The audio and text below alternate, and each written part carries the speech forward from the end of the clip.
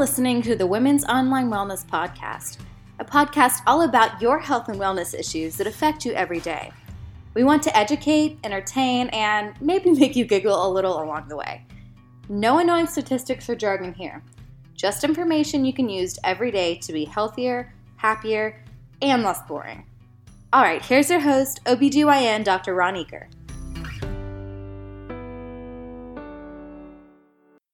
So welcome to this special edition of Facebook Thursday.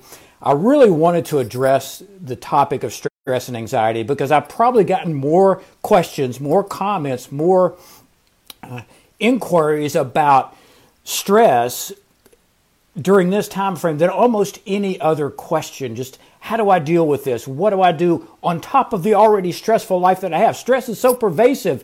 It's a part of who we are. It's always been a part of who we are. Up to 70% of primary care doctor visits can be secondary to stress. So it's not something that is unheard of or unusual. You all know that. Everybody out here right now is stressful. Now we've taken our basic stress of living and piled on top of that the stress of this pandemic. And gosh only knows it's incredibly stressful from a number of different reasons. So what I want to do tonight is I want to start with kind of a 10,000-foot view. I want to talk about stress and ways of dealing with stress generally, and then we're going to talk about some very specific things that you can do from a stress standpoint as it relates to this particular coronavirus epidemic we're dealing with now. So we're going to go from the generalized to the very specific. When we think about stress, and I think that's important, first of all, for you to understand what I'm talking about, because that's one of those words kind of like Kleenex. It's become very generic. You know, there's a bunch of different kinds of Kleenex, and stress has just kind of become this term that encompasses any kind of anxious feeling, whether it's psychological or physiological. So I want to just define that for you so we're all on the same page. When I'm talking about stress, I'm talking about an emotional or a physiological reaction to either a perceived or a real threat. Now, let's unpack that for just a second, because I think an important part of that is understanding, first and foremost, it's a belief, it's a thought. They're not little stresses running around getting ready to jump on you and attack you. You know, we can look at the coronavirus under the microscope and see the physical entity. We can understand it. We can look at its DNA, or its RNA, and we can dissect it and really understand because it's a physical entity. Well, stress is not. Anxiety is not. It's much more ethereal. It's a perception. It's a thought. And we get nervous when we can't hold something in our hand oftentimes, when it's more a kind of a thought process. But that's the good news about that, is that gives us some control over it. Now, don't misperceive this. Don't misunderstand that when I talk about stress, I'm not talking about the physical anxiety disorder that's a result of brain chemistry. It's interesting when you look at something like generalized anxiety disorder, which is actually a medical problem. It begins with a physiological change, a chemical change in the brain that manifests in a lot of the symptoms that we normally associate with stress. What I'm talking about is the stress of daily living, the environmental stress that as its source begins external. But you've got to understand that regardless of that external situation, the stress actually begins with a perception. It's what you believe about that event or that thing that's going on externally. So it's an important concept. It's subtle, but it's an important concept to understand, because that allows you to then begin to look at techniques for taking control of that. One of the biggest problems in dealing with stress is feeling out of control, feeling that there's nothing you can do to counter that threat, whether it's perceived or real. Well, we're going to talk about some specific techniques and some specific things that you can do that will help you take back that control. Once you have that control, once you feel like that you're not just a pawn, that things are not just happening to you, then that can actually relieve a lot of these stress and anxiety feelings. Now, I mentioned it's just a thought, it's a perception, but those thoughts are manifested in physical symptoms, and we all know what those are. We've all experienced those.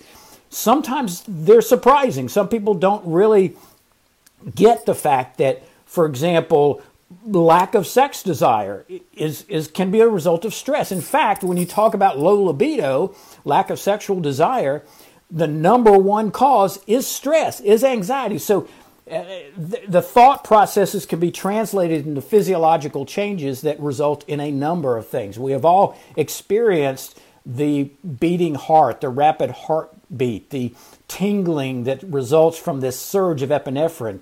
But how many did you know? Let me try that again. How many of you did you? Maybe I'm so stressed about getting this point across that I can't speak.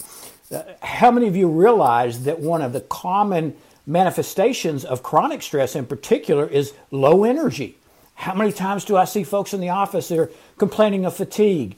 And chronic stress can manifest as chronic fatigue. In fact, it's one of the most common presenting complaints for many people. Now, there's a lot of stuff that can cause fatigue. Don't make the mistake that just because you're tired means you're anxious. Or on my side of the examining table, we've got to be careful as physicians not to make the assumption that just because you're tired that assume it's just stress, because there's multitudes of other things that can create that. But just know that that's a problem associated with headaches, stomach, GI complaints are classic results of stress.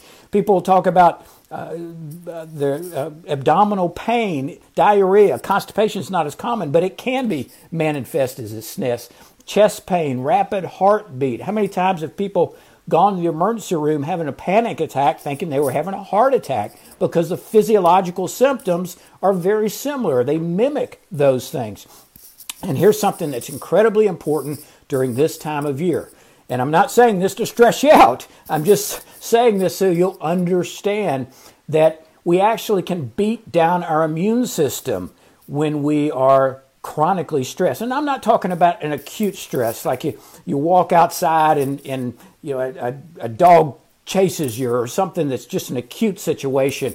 That's not something that's causing any long-term problem. I'm talking about day in and day out stress, like wondering when this crazy coronavirus stuff is going to subside. When am I going to get my paycheck? When is my small business going to crash? That's chronic day in and day out stress. You go back to caregivers, people who are constantly taking care of kids or older parents, or especially now I'm hearing parents talk about being stressed because the kids are home and they're not made to be homeschooled, but they're having to do that because of the situation. That creates a lot of stress. But my point is, it's the chronic stress that leads to a lot of these physiological changes. In fact, the most dangerous types of changes, especially as it relates to things like immune. I mean, you get in a fight, that can actually happen acutely. You get in a fight with your spouse, you're more likely to get a cold in the next 24 to 48 hours because of the changes physically in your body as a result of the mental process. So all that being said, just to illustrate that anything and everything we can do to reduce our stress level, reduce this perception of danger, whether it's psychological or physiological, anything we can do is protective. It's helpful. It's kind of our intrinsic vaccine against these problems. So what we need to do is not only work on that now when we're in the midst of this thing, but to really persist in that, so later on when the next one comes, whenever that's going to be, or even if this becomes seasonal, you've worked on that stress and that's at a lower level, so you're actually working to protect yourself. You're working to enhance your physiology, your immune system. So that's why this stuff is important right now, not just the acute, I feel really anxious and I want to feel better, but really it goes much deeper than that. And I want you to really understand and appreciate that the changes you make now can markedly impact things down the road. So this is not just wearing blinders in this acute situation. This is the beginning of something you can start now to enhance your health, to prophylax you against these events down the road. Now, there's really some very high level things I want to talk about as it relates to stress in general. And then I'm going to get much more specific about ways to reduce your stress right now, given this particular scenario. But I think it's important to hit on a few things that I think will be very useful. And if you'll just incorporate one thing, if you'll just do one thing that I talk about, I think it will go a long way towards maybe reducing some of the anxiety you're feeling. And believe me, you're in a good group, because we're all feeling that now. We all are dealing with a variety of situations, so you're not alone. That's one of the important things to understand, is you're not alone.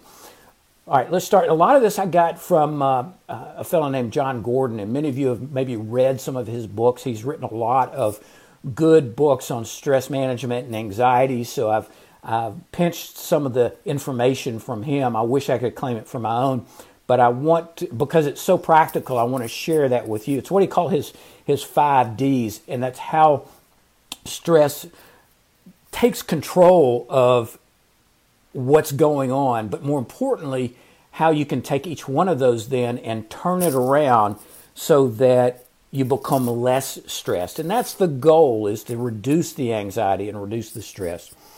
The first thing that begins this, it's almost, think of it as a domino effect. It starts with this first D called doubt. You begin to have doubt about things that you've known to be true in the past.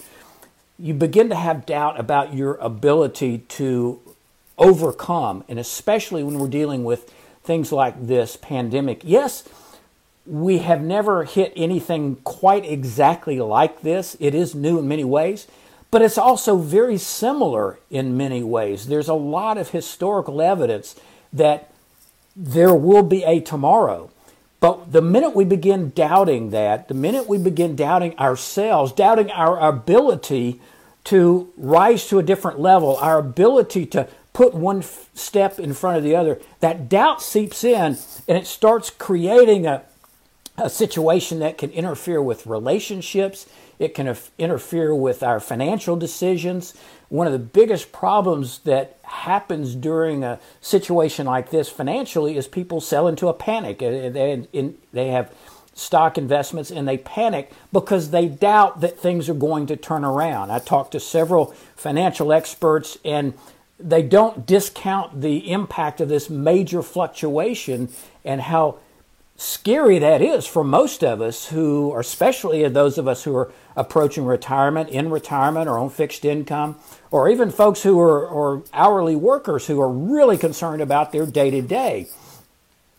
Well, that doubt creeps in that we are not going to have the capabilities to overcome that. How do you get past that doubt? Well, you just trust. You look at history. You look at your own personal ability to survive adversity. You know, adversity doesn't create character, it reveals character. And you have to trust in yourself, trust in those that are close to you, trust in those that have earned that trust. When it comes to information about this craziness going on, trust in the experts, the physicians. Unfortunately, some of our trust in our politicians has swayed, but quite honestly, when you look at the surveys, there never has been that much trust in most of the politicians. So you've got to balance that doubt with trust in what you know to be true, what you know who you are. Don't doubt in your own identity. Don't doubt your ability to take this, as we talked about in the viral spiral, and not spiral downward, but spiral upward. Trust in what you know is a plan for your life, whatever form that may be. That may be in your belief system. It may be the plan that God has for your life. If that's not your belief system, you most likely have some sense of purpose beyond this next week or the week after that. Trust in that. Know that that's the way to overcome the doubt. When you start getting the doubt, the next thing that happens is you begin to distort things. You begin to tell yourself lies. You begin to listen to the lies. You begin to listen to people telling you that times are the worst they've ever been, and we don't have the mechanisms to pull out of an issue like this, or the lie that you're not capable of making good decisions, or it really, in many ways, those lies attack us at our very core, at our very identity, that you're not good enough, that you're not going to be able to survive. And it's that distortion that really attacks us at our very core, because we start to then believe those lies, and that plays on that doubt. So you see how the dominoes start to fall. First you doubt, then you begin to distort. Well, how do you counteract that distortion? Well, you speak the truth to the lies. You know they're lies, but you've got to have the courage and the ability to speak truth to that. For example, if you are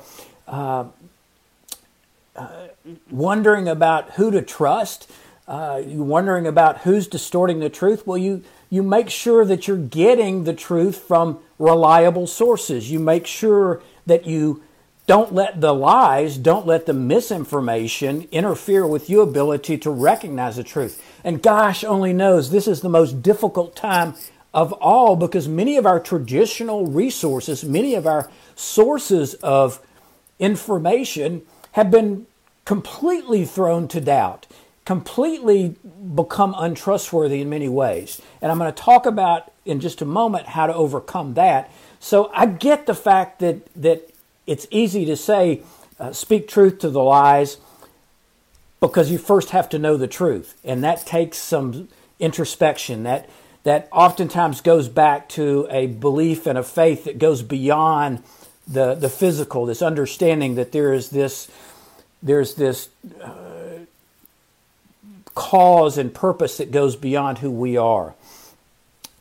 So you doubt, you start believing the lies, and then you get discouraged. That's a natural thing that happens. The next D is almost not really a depression, but you start to give up. You feel hopeless, and that sense of hopelessness is one of the most dangerous emotions that we humans can experience. Virtually every person you talk to who at one point or another had tried to commit suicide but was unsuccessful, they'll tell you they had reached a point of hopelessness. They had reached a place where they didn't see the possibility of tomorrow, or the possibility of tomorrow was so intimidating and so awful and so full of those mistruths and lies that they couldn't see out of that. You see, our elderly population now, one of the most predictable characteristics of individuals over the age of 80 for when they may not survive is their degree of hopelessness, their degree of isolation. And we'll talk about isolation because that's very apropos to where we are now. But this idea of hopelessness stems from this original doubt that we're not good enough. Then it goes into this distortion of these lies that you tell yourself versus the lies speaking into the truth. And you begin to believe that, and that this emotion of depression begins to pull you further down. And that's what that spiral becomes, where you begin to not sense that there's a way out. And that can be countered simply by encouragement. That can be countered by encouraging ourselves and our others. And that's, in this day and time, that's probably the most important thing, is that encouragement for others. There was a fellow that I met a while back. He was a pretty amazing guy. He was one of these people that was doing these amazing physiological effects, like running 50 marathons in 50 days. So you can only imagine that his mental capacity was pretty good. And I asked him, how are you able to put yourself in those kind of situations and survive? He says, well, I've learned to talk to myself instead of listening to myself. Now, kind of what that means is that he wasn't listening to all the negative self-talk. He wasn't responding to the doubt or responding to the lies. He was speaking the truth in that he was talking to himself, telling himself that he had a purpose, that he was good enough, that he didn't have to believe what was not true. And that was what allowed him the mental energy and the mental stability to really go forth and do these incredible things. And we can do that in a state of anxiety. We can begin to really be encouraging to ourselves, but more importantly, you may be the only light that somebody else out there sees. You may be the encouragement for that family member or for that grandparent or for that child. I mean, let's not forget, there's a lot of kids right now that are really frightened. They're really anxious. Some of them don't really understand what's going on, but you'd be amazed at the perception of small children. They pick up on your anxiety. So it's important to speak truth into that and to let them know the facts and what's real. The fact that 85% of people who get this virus survive and do fine.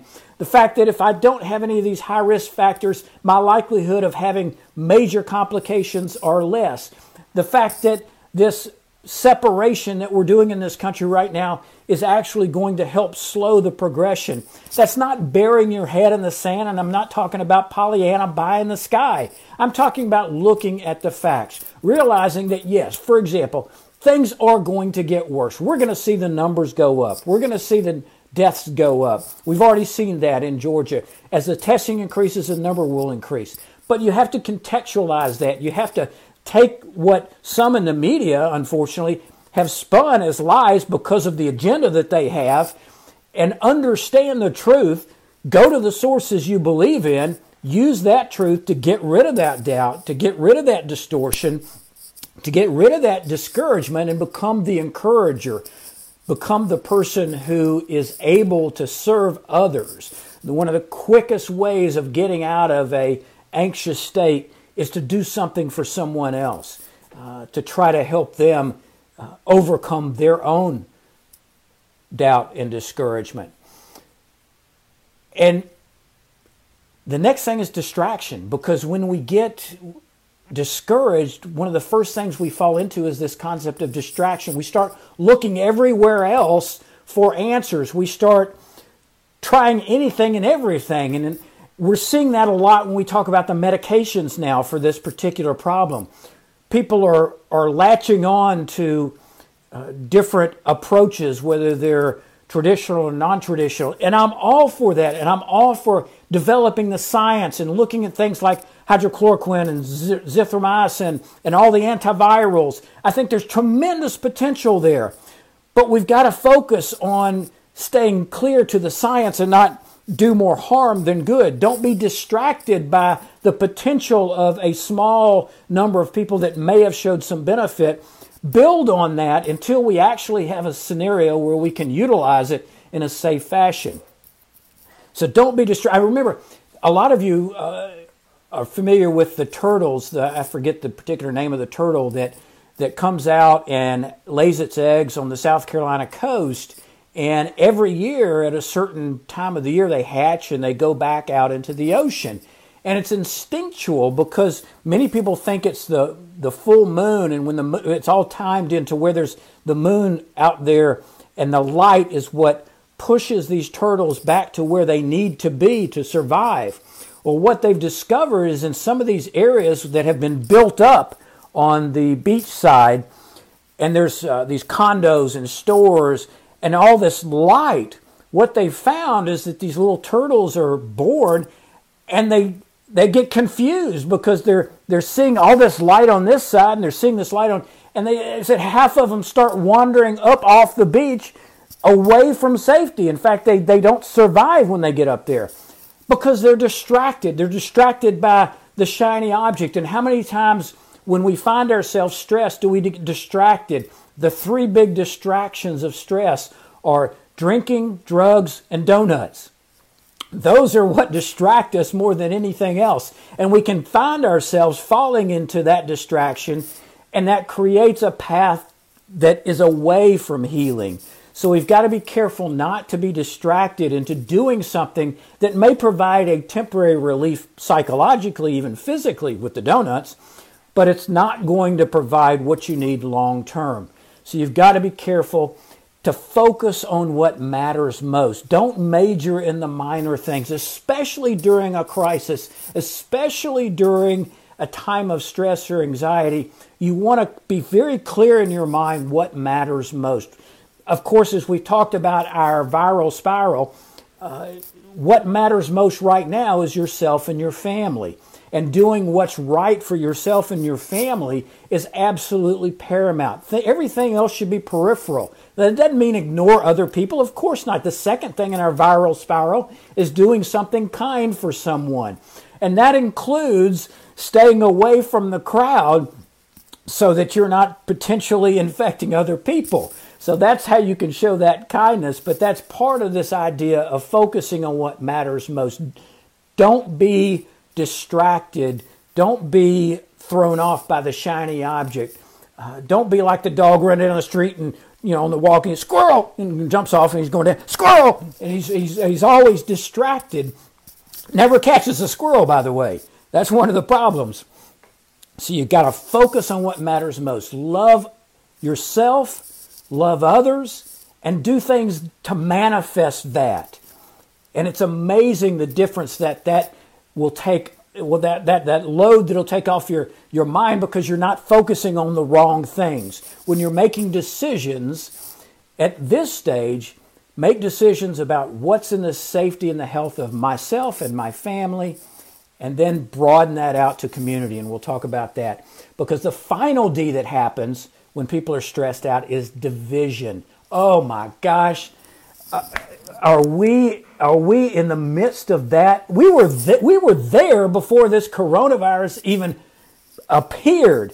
Division is one of the, whether it's political division, whether it's philosophical division, religious division, division in the family, that's where we run into problems more than anything else. You think about on the political standpoint. When Russia was doing all its stuff with the election, it wasn't trying to convince us that the Russian government was the best approach philosophically to government. It wasn't trying to win Putin a Nobel Prize. It wasn't to get us to all eat borscht and drink vodka. It was to do one thing. It was to create chaos. It was to divide. It was to create an environment where we couldn't get together, we couldn't unify.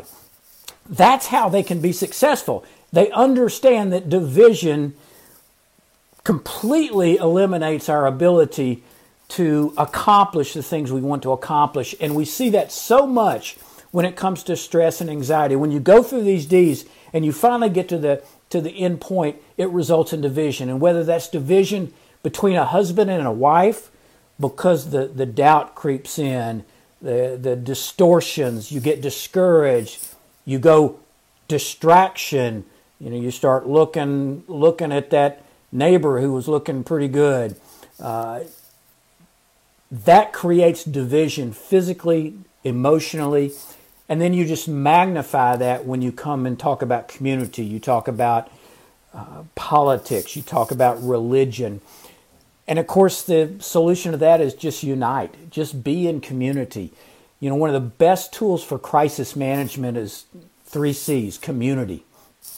I think that's why I love this WOW group of folks so much, is it really is developing into a community that cares for each other, that supports each other, that has shared experiences, and that's willing to stand in the midst of this crisis and hold hands virtually, obviously virtually, but provide a network of support, a sense of belonging. It's that social isolation that creates part of that division. So stay in community, whatever that means, whether that's a virtual community like you're participating in now, or whether that's a community that is just your family. Obviously, once this is passed, we can talk again about community like gathering in groups. However you define community, having that connection, having that tie is what provides comfort.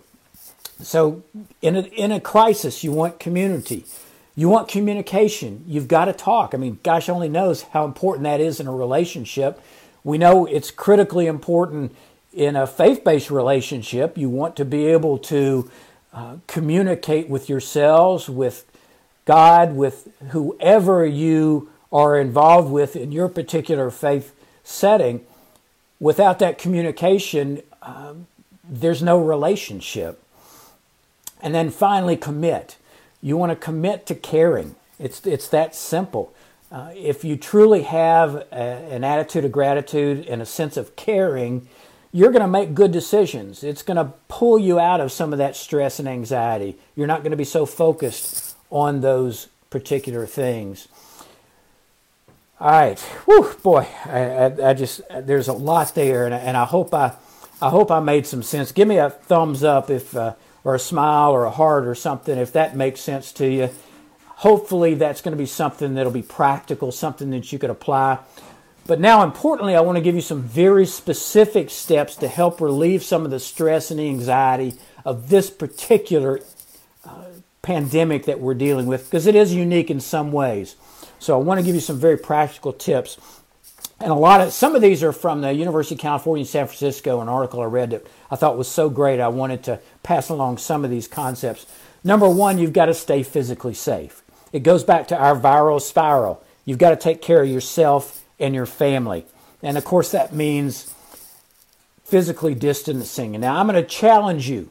I'm going to challenge you right here to stop using the term social distancing. A better term is physical distancing. We're wanting to physically be away from each other. We're not going to want to separate socially. We want to do what we can to be socially connected. We want to be socially supportive. We want to be a community. We don't want to be socially distanced. I know it's a subtle difference. I know it's semantics, but I think it has meaning. So from now on, I want to talk about physical distancing. It's very important, and I want you to continue doing it, but don't get it in your head that you need to be socially distant. That's exactly the opposite of what we need. And thank goodness we live in a time where we've got Facebook Live, where we've got Zoom, where we've got all these amazing mechanisms to FaceTime the grandparents, if they can figure it out, to be able to connect. Absolutely no social distancing, plenty of physical distancing. Stay at home when you can. And I, again, love the analogy of, and those of you who wear contacts understand this, wash your hands for at least 20 seconds. Yeah, you can hum your favorite song, you can say a prayer, you can do whatever you do, but wash your hands like you just cut up a jalapeno pepper and you're getting ready to change your contacts. Keep that in mind, and it'll make you go a little bit longer than you normally would. And I mentioned this at the outset, but here's another way that you can help reduce anxiety in this time. Limit your media. Now, I'm not talking about burying your head in the sand, becoming refuse to get on social media or refuse to watch television or wherever you get your information, but limit it.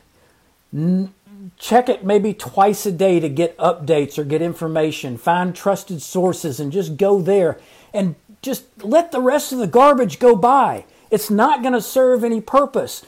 I mean, the forwarding the stuff on that we see, some of the garbage I've seen on Facebook and on Twitter, it's just not worth it. Just limit that media. Watching it is only going to create anxiety. Study after study has been shown that if you are viewing visual images of a traumatic event, you can actually create symptoms of post-traumatic stress disorder just from looking at it.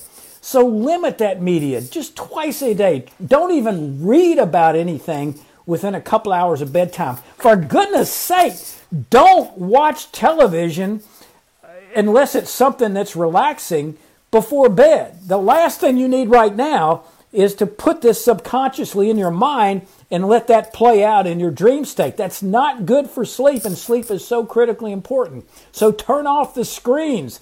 Throw away the news before bedtime. It's just not worth it.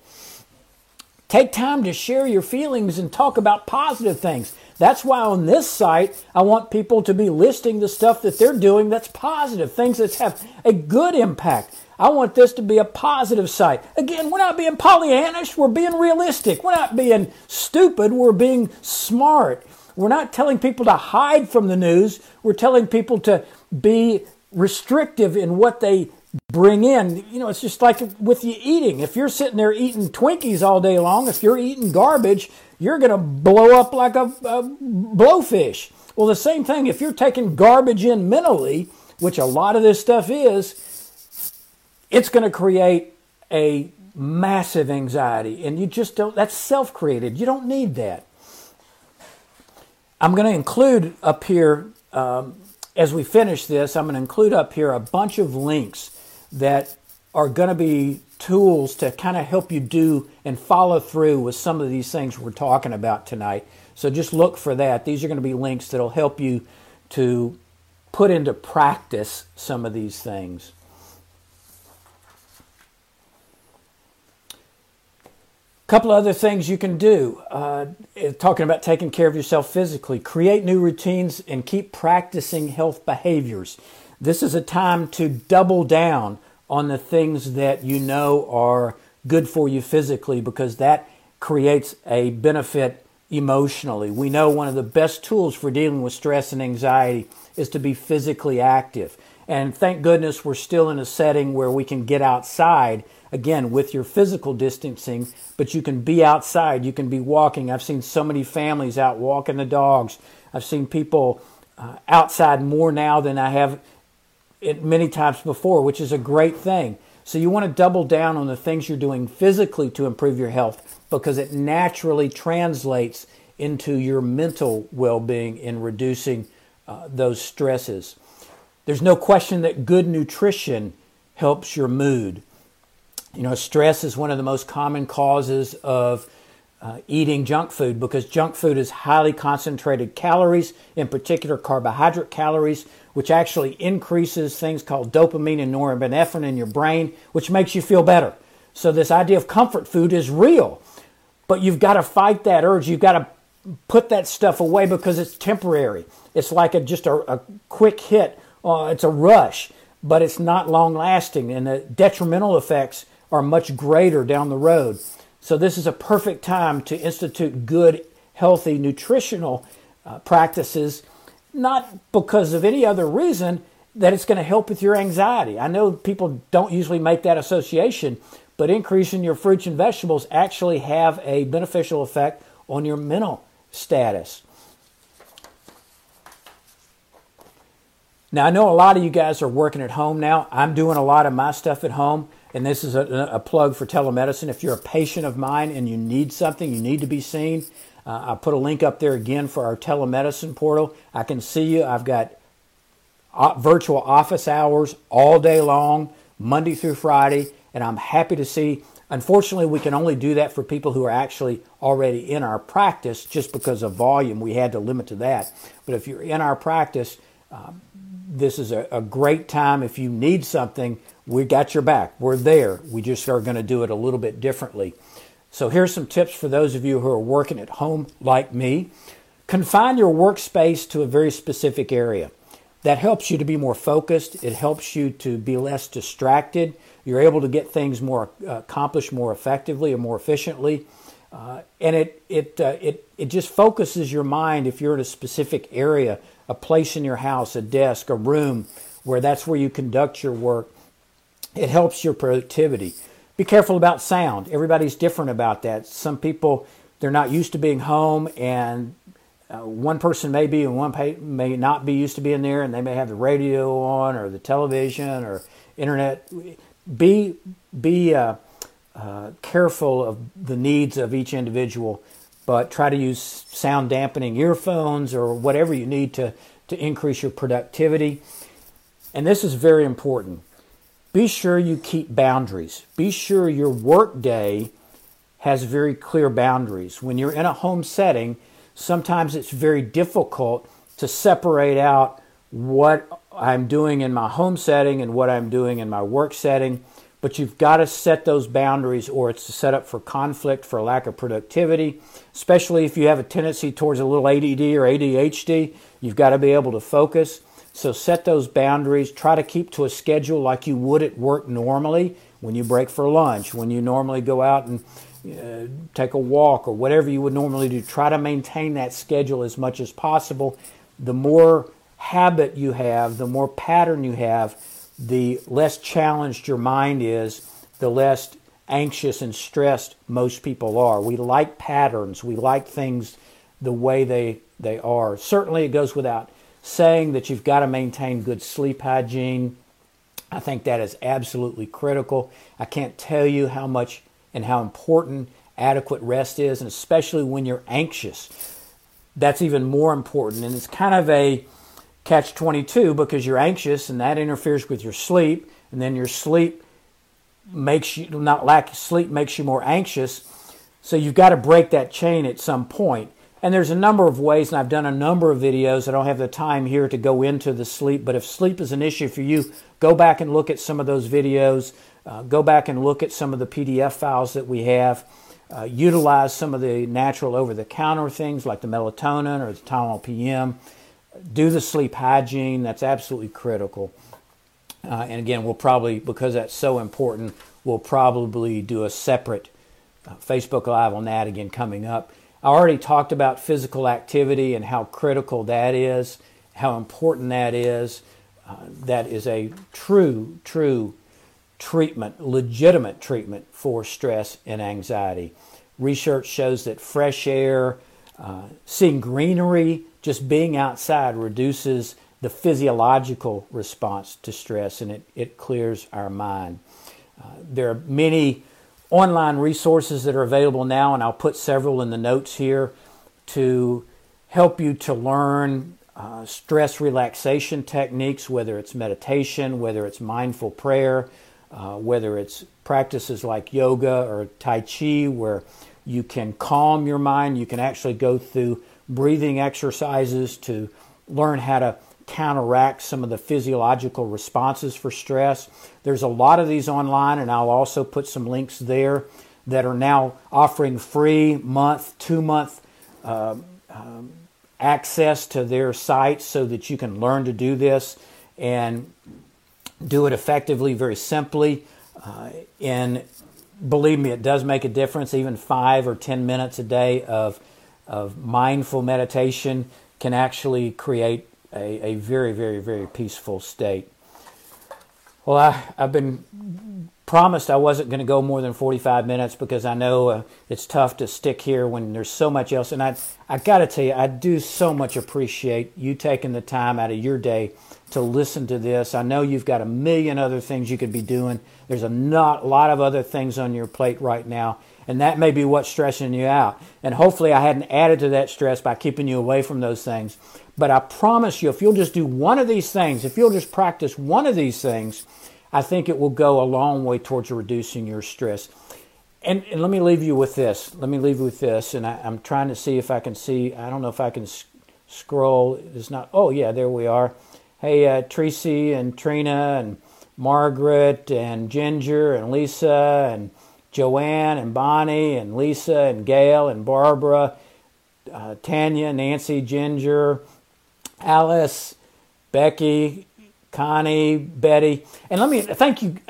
This means so much to me. Thank you so much for taking your time to listen to me rant and rave up here. My prayer is that it's provided some insight, some comfort, some education, some tools for beginning to deal with some of the stress and anxiety associated with this. I'm going to try to put this on YouTube, so if you've got family and friends and you want to share that with them, you think it would be a benefit, first and foremost, bring them into the community. Ask them to join. Have them be a part of this so that we can further expand this community and provide the resources that I think can really catapult this into something that people can really get a lot of value from. Along those lines, one of the benefits of having this extra time in these last couple of weeks, and maybe the next couple of weeks, who knows, is I have listened to you. I've developed some tools and techniques for being able to bring on some experts in areas that I think might be interested. In fact, I made a post today, I believe, that I'm interested in what you're interested in, what can bring value to you. So starting next Thursday, actually, and I won't tell you right now, but starting next Thursday, we're going to have a expert who's going to be able to come on here with me to provide, so you don't have to sit here and listen to my ugly mug for a whole 45 minutes. They're going to be able to provide some additional expertise.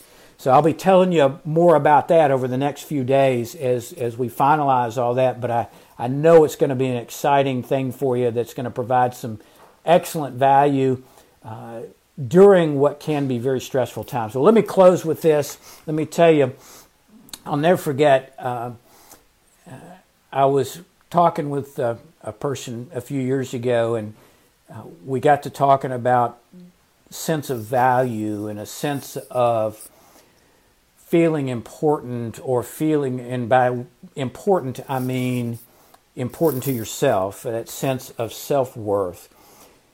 And she told me an analogy which really stuck with me, and it really made sense. I mean, how many of you have seen a painting, or maybe you're a painter yourself, and you look down and you look at that painting, and everybody who does that painting puts his signature, because they want people to know who did that painting. Every one of you, I want you right now to take out your finger. Take out your finger and look at the fingerprint. Look at the whorls. Look at the twists and turns. And just realize that you are the only person in the universe that's ever lived or ever will live that has that exact same fingerprint. That's God's signature on His masterpiece. Just like that artist signed their masterpiece so the world would know they were special. It was special. That's God's signature to let you know that you're unique, that you're special, that you're His masterpiece. And if that's not in your belief system, I think you understand that there's something greater. You may not believe that it's God, but there's something out there that has verified that you are worth it. You are worthy. You are valuable. You see, God has put a seed in every one of your hearts. And if you'll water it with faith and community, it'll grow into the most beautiful you that was intended to be. So my hope with this time is that we will refocus. We'll rethink who we are, what matters, where we're going, why we're here. Kind of look at some of those deep questions that we don't think about when we're so caught up in the busyness of life. So one advantage of having maybe a little more time, being out of our routine, is that we can sit and think about those questions. But more importantly, we can think about those answers as they apply to you as an individual. So my hope is that this community will continue to provide support that will help overcome some of the doubt, some of the division, some of the distortion, some of the distraction. That we can at least provide some little tool to help you grow out of this stress, out of this difficult time. So when it does turn around, and it will, so when it does turn around, that you're going to be all the better for it. That's my prayer. And I have a feeling that's probably yours too. Until next time, make healthy choices.